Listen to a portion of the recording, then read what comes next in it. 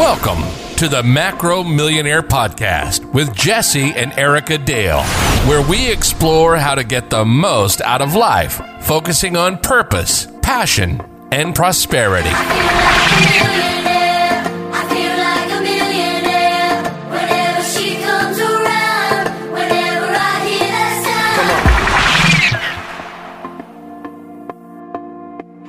Hey, Macro Millionaires. We are back for another episode. We thank you for tuning in. And today we are coming live from Cincinnati, Ohio. Love Cincinnati. We just met one of our business builders crying in our cheesecake. Had an amazing breakfast with them. Before them, we met Fitwit Nutrition. So great session with them. And then before that, we were meeting early in the week with Naptown Nutrition. So it's just been an amazing week of building relationships. Relationships are what life is all about. Amen. So one thing we wanted to talk about, as we've done many weeks of podcasts, our theme has always been the abundance of life. And that means in all areas of life, not just one-sided. So financial, spiritually, relationships, your marriage, or whatever type of relationship you are in. Physical. And we've been in business, obviously, career, and all of those things. So we wanted to kind of segue over to relationships today and focus in on what's called the 5 love languages.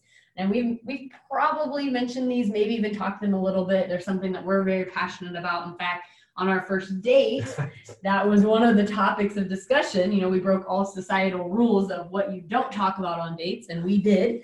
But the 5 love languages, if you guys aren't familiar, Google it, research it. There's books.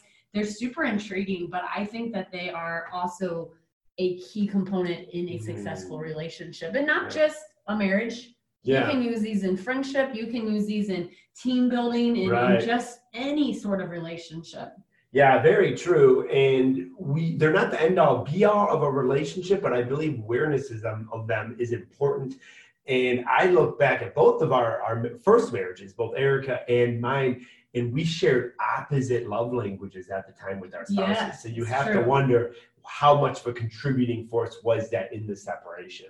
So I think that knowing the love languages of your partner, of your friend, of your whoever, your child, is the number one part of this. So what are the 5 love languages? We'll talk about that first and foremost. And they are touch, they are gifts, they are quality time spent together, they are acts of service, and words of affirmation. So there's 5, and what you can do is just there's a quiz. You can Google it. You can do a quiz. It'll kind of rate them and tell you what your top 5 are, what order they are in, and they may change over time. Yeah, we are seeing that. So Erica and I, and knowing even in the dating experience, I would like to know these as early as possible in any relationship, actually.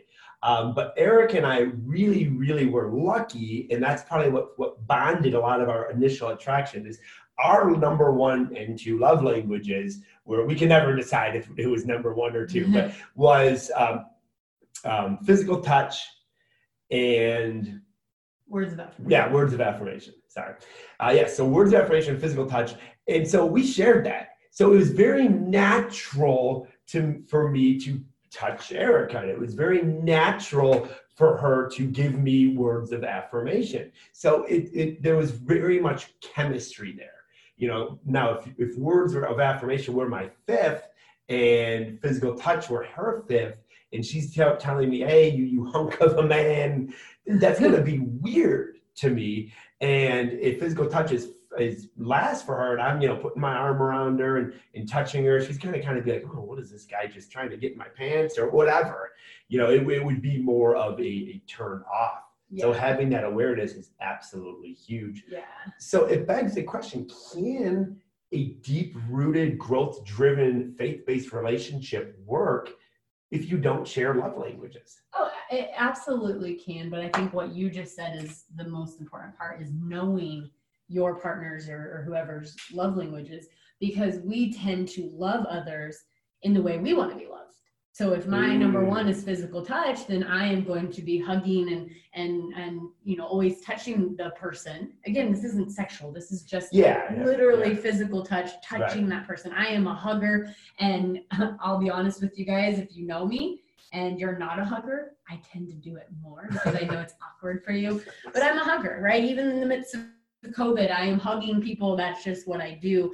It's very natural to you. Very natural. But if my spouse's love language is not, the number one is not physical touch, like Jesse said, I need to learn what that is, and then I need to learn how to love them appropriately.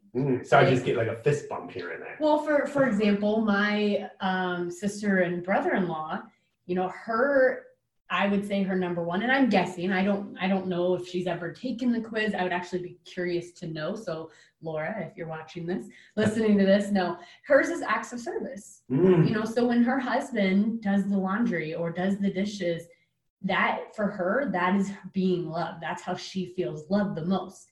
For him, I would guess it is physical touch or words of affirmation. I think those are probably his top two. And so if she's trying to love him by cleaning the house and picking up after the kids and doing his laundry, it's probably not going to do a whole lot for him, right? It's not to say he wouldn't care or notice, but it's not like, oh, wow, she really loves me today. So if she knows that about him, well, now she can, when he's around, words of affirmation or physical touch. And so knowing that, I think, is half of the battle. So that's interesting. In that example, and I'll just use my own marriage as my own fail, my ex-marriage as an example. So for me, I felt that working and buying her nice stuff, was the way for her to receive love and be like, hey, I work 7 days a week, but look what I just got you. This is so cool. When her love language was quality time. So I would that would be huge fights. Could you imagine giving someone a gift and they seem ungrateful because the gift they wanted was your time? So you seem ungrateful when you're out not giving them your time. I know a very successful business owner and personal friend in Michigan who he's very growth driven. He's very entrepreneurial. He's built his business to an amazing empire, but he had to schedule in quality time with his wife because that's what she wanted him before any of that. Right. And he had to be very deliberate, and it's worked extremely well. They have one of the best, most successful marriages, but I know that, it took some deliberateness on him for him to understand it and to budget that time in. Yeah, and I think what I mentioned in the beginning, that your love languages could change as you grow or as your relationships grow, and they actually have changed a little bit for Jesse and I. We retook the quiz, and quality time used to be very low for us. Right. And it wasn't that we didn't enjoy spending time together, but I think it was more we already were, and the time we had together was intentional. And that has shifted a little bit, and quality time has become higher than it used to be. Yeah, it really has. Like where we put the phones down, and we're both obviously working our businesses, but we quality time has come up. Right, and it's actually caused, I wouldn't say fights, but arguments and conversations as to things like, well, you're on your phone a lot, you're not listening to me. Right. And I think, I'm going to psychologize this a little bit, but I think the reason that has shifted is now over the last year, Jesse has come home and we both work solely from home, where before he was at the gym, I was home. And so our time had to be a little bit more intentional, but now we're together. I mean, almost 24/7. And so but I think that the quality has gone down. Yeah, well, the time has expanded, right? You think they would think, what are you talking about? You work next to each other, but you're being ignored more often. Right. Not in an intentional way, but yeah. We're working. Right. And so I think we thought, oh, well, we are spending time together, but we really weren't. We weren't connecting. Right. And so I think that's why that has become a higher priority in our lives. So you guys can find the quiz, just to do a quick search on Google. The 5 love languages. There's books you can read, and they're phenomenal. I'm intrigued by them. I also am a nerd like that. I love the psychology of life. But do the quiz. Have your partner, have your kids, have your teammates, and know that, especially, I'm in network marketing. We have our Macro Millionaire business. It's all about developing our teams and working with them. And if we try to coach each individual the exact same way, we're probably not going to get through to all of them. Right. And so once you learn those things about your team, you will be a better leader for them, and you will see a better better outcome. Just the better way that your team bonds culture. and your culture will improve immensely. So let us know if that's something, if you're into that. You can find us obviously on social media, Facebook and Instagram, but we always want to hear from our listeners. And we hope that this is something that is intriguing to you, that will help you further and better improve your relationships. Yeah, absolutely. Thanks for tuning in, and we'll see you next week. Thanks for joining us on today's Macro Millionaire Podcast.